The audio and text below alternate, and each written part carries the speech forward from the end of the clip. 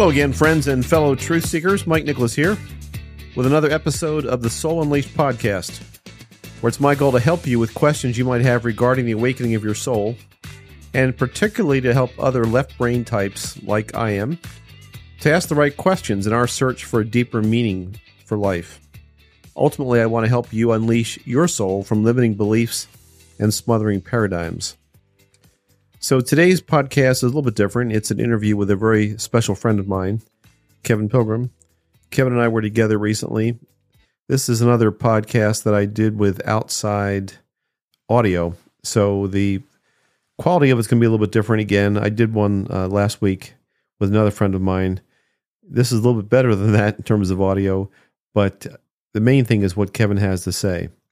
The whole point of this is because the Soul Unleashed podcast is not about trying to convince you of a specific way to think about your life or the awakening of your soul, but to provide you with options. And the kind of people that I address or think about with my podcast are me, like I was 5 years ago. Very definite, very organized, very pragmatic. And I want to evaluate things. I didn't want to be told what to think anymore. I'd followed rules for most of my life, and so I wanted to evaluate other options. And so this is my 80th something podcast, and throughout many of those, I've talked about what I believe. This podcast, the interview, and the last one I did are both with with men who are very strong Christians. And in the interest of providing you with other options, I want you to hear what they had to say. Both of these men are wonderful men, wonderful examples. Kevin in particular, I've known, and he was my roommate for a number of years at the military academy. So I know him very well. I knew him just like he knows me. He knew me when I was a knucklehead back 18 years old. So please listen to what Kevin has to say. He is much more versed in the Bible than I am. I'm a Catholic, and one of the knocks on Catholics are that we don't know the Bible that well, and at least for me and the folks I know, that's true. You'll hear Kevin describe how familiar he is with the Bible. He doesn't brag about it. He just mentions it because that's the way it is. And I've always known him to be this way. But I do ask him some questions, which I've asked other people of different faiths whom I've interviewed. Ask them questions that are very important to me, and you'll hear Kevin's explanation about what he believes. In the interest of fairness, I also want to stress that neither Al in the previous interview nor Kevin in this interview were prepared in advance for talking about these subjects. So for any of you that might be compelled to be critical of the answers that they give, or that they're not deep enough, or that they're off theologically or something, just please remember that this was just two friends sitting down, talking to them. They had no idea what I was going to talk about or what I was going to ask them about. And so they had no time to prepare or read the Bible or make notes or anything. So everything you hear is off the top of their head, and I think both of them did an admirable job in discussing these subjects. These are things I think about all the time, and I think about them before I even went into this interview and how I was going to ask these questions and what they were. So just please remember that this is an off-the-cuff interview, off-the-cuff responses, and again, I'm really happy and proud of the job they did in answering the questions as they did. So please listen. This is relatively short. The actual interview itself is only about 25 minutes, and then we'll wrap it up. Thank you.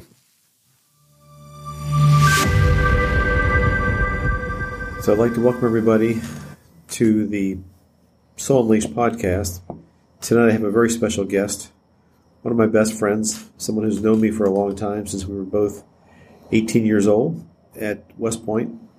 And very first day that we were there, July 2nd of 1973, into the room bursts Kevin Pilgrim from South Carolina, and we became friends that first day and have been so for about 50 years now. But I'll let Kevin explain how he was raised and how he came to know the Bible as well as he does. But as part of this podcast, what I do is talk about the nature of reality, the nature of spirituality, religion, Christianity, my belief as a Catholic, and Kevin is one of the best, strongest Christian men that I know. And so I just want to take the time to ask him a few questions. I apologize for the background noise. We're doing this outside, and but I had the opportunity to see Kevin this weekend and just want to spend some time with him.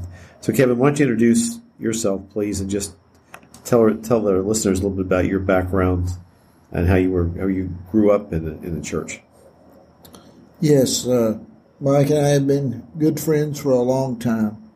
I am from a rural community in upstate South Carolina, born into a Protestant Baptist community. Went to church when the doors were opened in a small country church called Praters Creek Baptist. My journey has probably 3 big markers, as the Christian walk does. One is believing what God said and professing my faith to follow Jesus Christ, my Lord and Savior.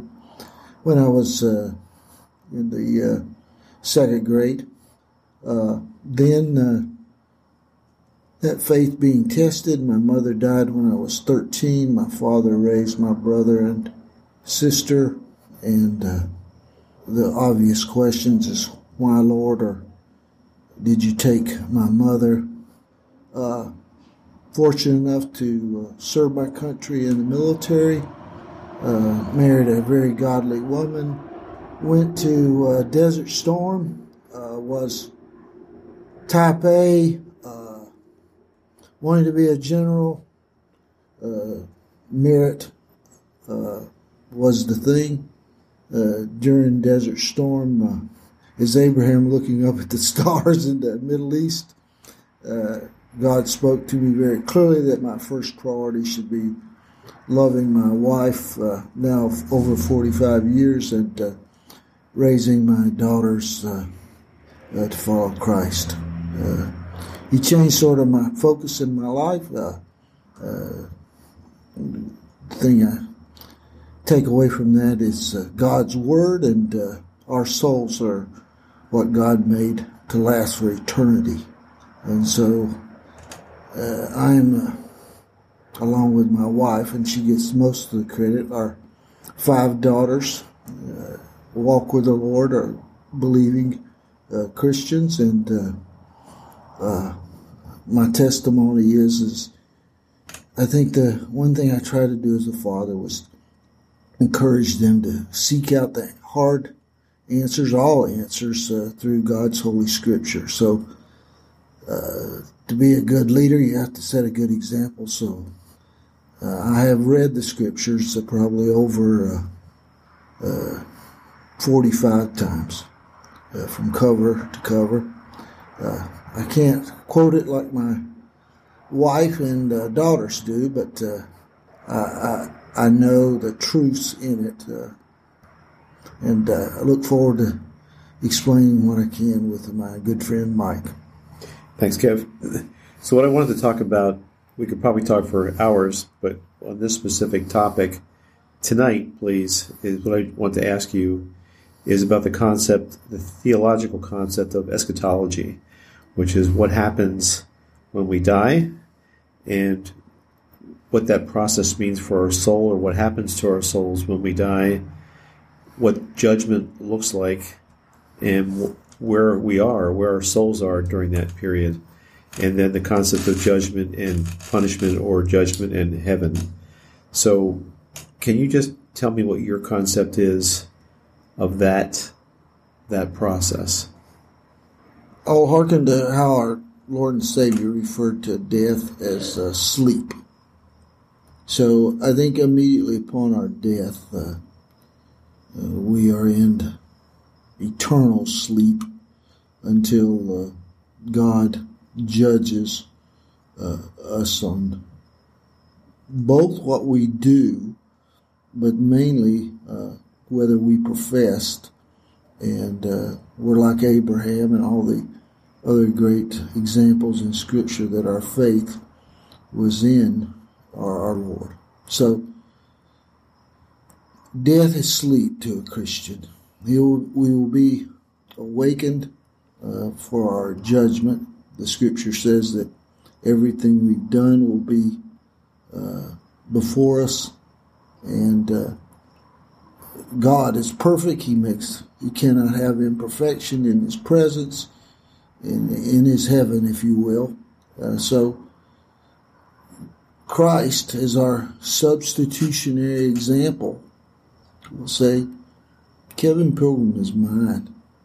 And I paid for his sins on the cross. His blood in the sacrificial system, which was modeled through the Jewish system and through Christ's death and atonement, that covers his sin. So God in his perfection will not see all the sins that I have committed, are committing, and probably will commit. It's called grace in the Christian. So I embrace that fully. It's very freeing. The Apostle Paul says we're to crucify our sinful nature. I think not crucifying it as some would say our bodies, but to know that our evil is not counted as evil because of Christ dying for our sins. It's a trite thing, but it may sound trite in this world we live in, but it is probably the most important theological concept in my life. So, if I can just interrupt you a second. So when we die, if I understand what you just said, we are asleep. Our souls don't. What happens? Are we conscious, or what happens to our consciousness when we die, or we don't have any consciousness until? Is it the end times or final judgment, or what? How long are we asleep? Well, in the scriptures, Jesus, they call it transfiguration, 3 men were present with Christ. And the apostles recognized that, the ones that were present to see that. So obviously they were awake, they were with Jesus.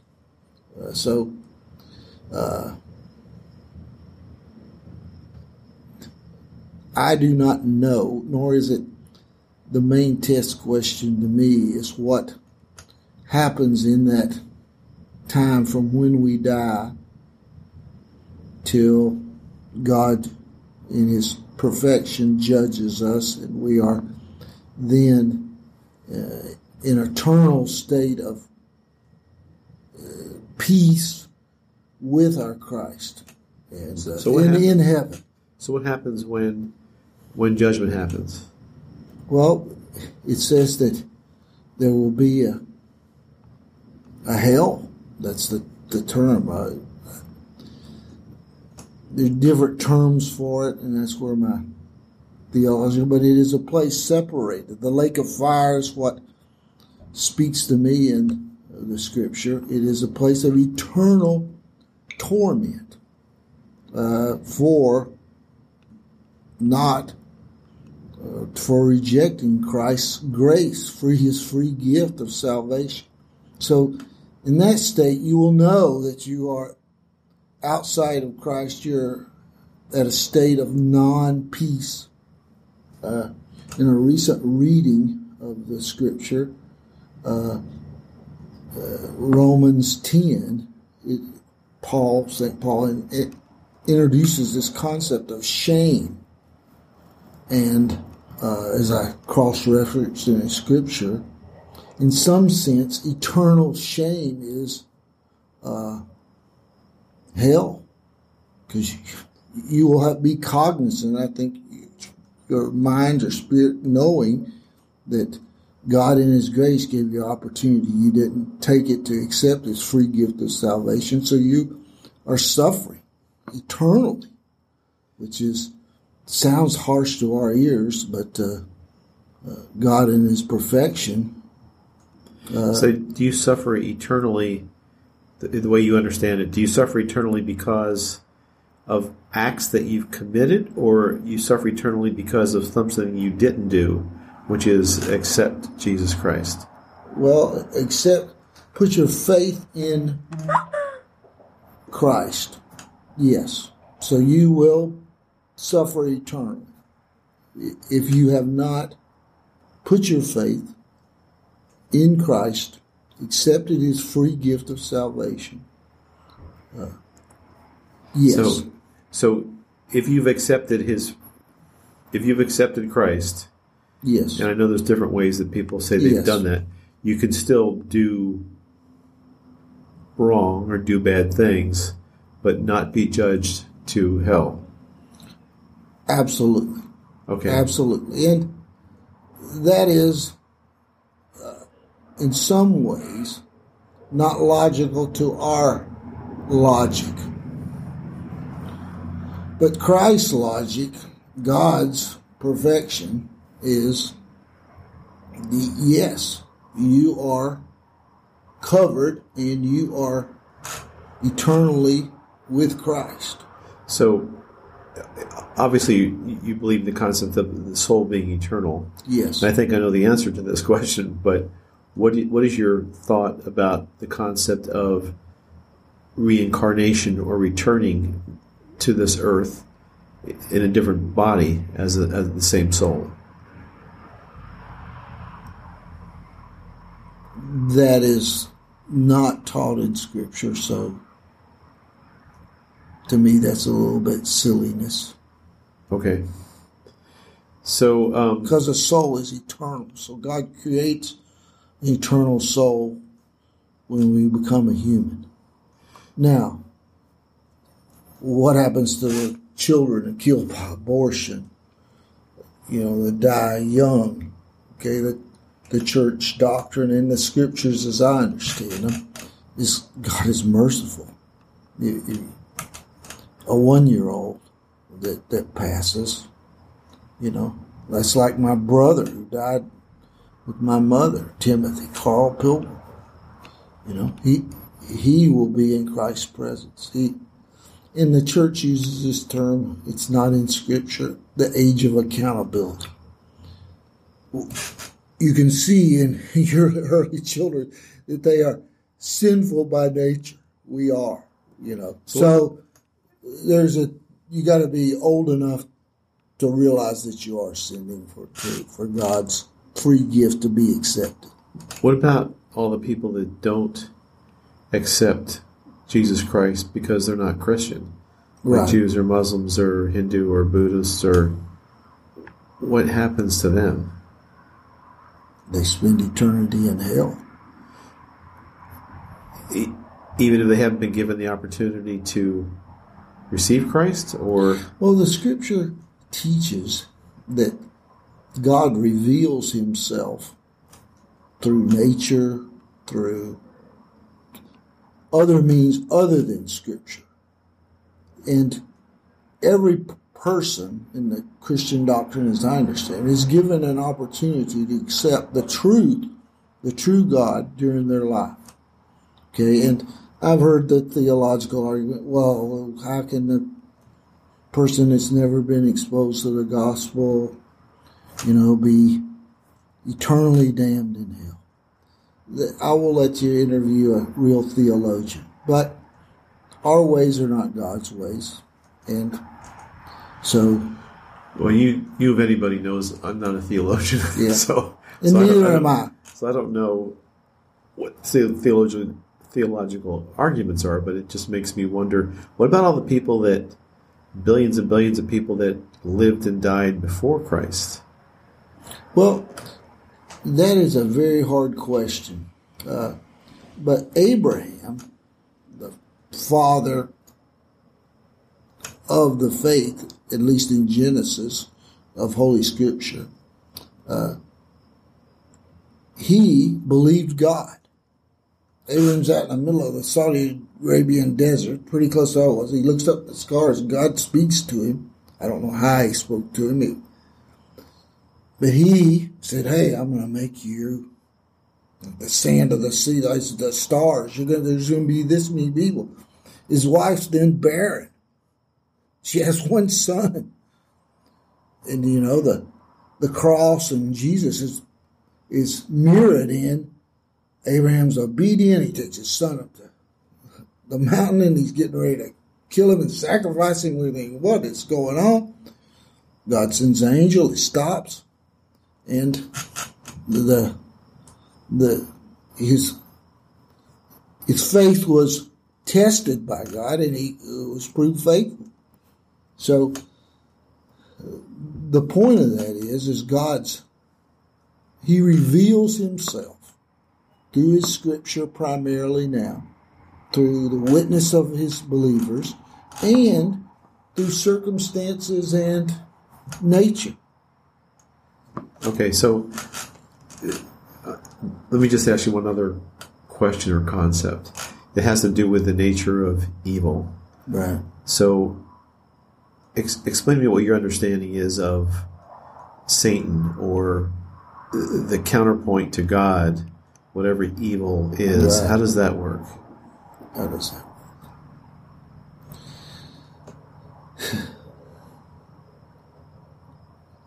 Satan is known by other names, but Satan is the deceiver, the liar, and so he is, and the scripture teaches that he was an angel in the presence of God, and he rebelled. And in this world, the territory we live in now, after Adam sinned, ate the forbidden fruit, that got populated through all of people after him. So the idea of Satan is a spiritual entity, and we're taught that when Satan rebels from God, there are other angels or spiritual beings, and they do not have total power in this world, but they do have power. They do have power and instigate evil or rebellion still against God. But Satan's main success was what the Christian calls his original sin with Adam. That we now have a sinful nature in opposition. We think we're God, not that God is God. That's the primary sin, that we think we're the God of our life, and we're not. So Satan is both a being, I think, and the manifestations of evil. I know that you don't know the answer to this, but I'm going to ask you the question anyway. Why does God permit this? Why does God permit, assuming he permits evil, if he's all-powerful, why does he permit evil? And that's where I would be... Physics is physics. And God has his idea of physics. So once sin and evil was introduced, and God cannot... the Holy God is three in the Christian, the Trinity. The Son came in and was with us in this evil and lived the perfect life. But the physics of God cannot see and deal with that. He cannot deal with evil. Or he has dealt with it through Christ, but he can't. God is completely holy. So your question of why does he let that happen is because we fell, and he's working God is working the preordained plan. Us Christians believe that that's going to be restored one day. And things are going to be made perfect in this world. The world as we know it will be restored in the manner that it was when God first created. The plan that's going to be restored is God's plan. God's correct? Plan. Okay. So yes, God allowed evil, and he. And one comfort to me is in the scripture. My paraphrase quoting of it is, all things work together for good for those that love God. It's in Romans. So God has a plan. I'm part of it. That externally, and my testimony is, God used the death of my mother at 13 to transform a type A, want to be a general at all cost, driven to be more like Christ. I'm not there yet, but my relationship with my wife and children and my priorities and what I really considered my mission in life changed. And it's more military guys. Mission that's the main thing. So mission, become a general, Kevin Pilgrim. No, it can't. It became be a loving husband, be a better father, shepherd my children into God's kingdom to where they can, live a godly life. From my humble perspective, you've done an amazing job. And it's not me, it's God's grace, and it's my wife that did that. You know that I love you, and we've been friends for a long time. So can I just ask you to summarize, or anything else that you want to say, for the benefit of the folks listening to this? There are people that listen to this all over the world. I don't know how many are Christian or how many are not, how many subscribe to other things I talk about or not. But just take a moment to, if you would, please, just to summarize if you want. Well, I'll give a scripture. It's in Proverbs. It says, "Blessed is the one who fears the Lord always, but whoever hardens his heart will fall into calamity." 3 points there. Blessed is the one who fears the Lord always. In those kind of terms, we shouldn't fear our Savior, but fear is awesome respect that God is God and we are not. And it says you're blessed if you realize your position in God's creation. And then it says whoever hardens his heart will fall into calamity. That hardening the heart, I think, is to me, the most sad sin. It is because you have lost your ability to see the awesomeness of God.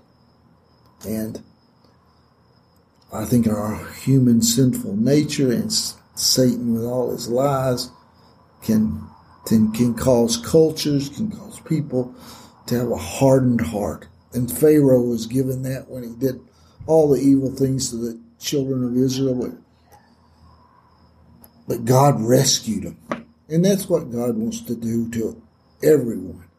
And he sent part of his own self here to live down in this muck we call the world, but live a perfect life to rescue us.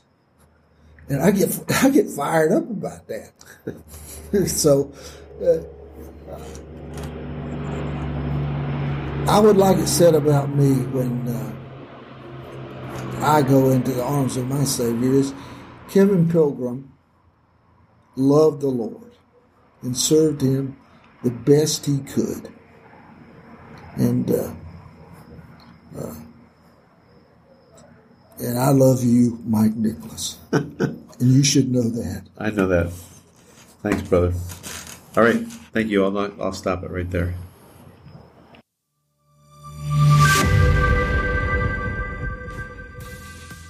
That wraps up things for today. Thank you. Hope you enjoyed that. Can you do me a favor, though? Can you hit the subscribe button wherever you downloaded this podcast?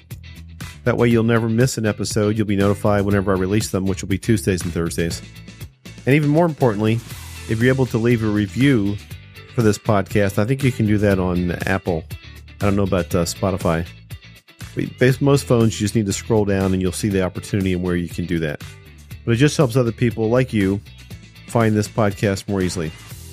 Again, I appreciate you listening. You can reach me at mikenicholas.com and or email me, mike@mikenicholas.com. I'll be happy to answer any questions or comments that you have. Bye-bye.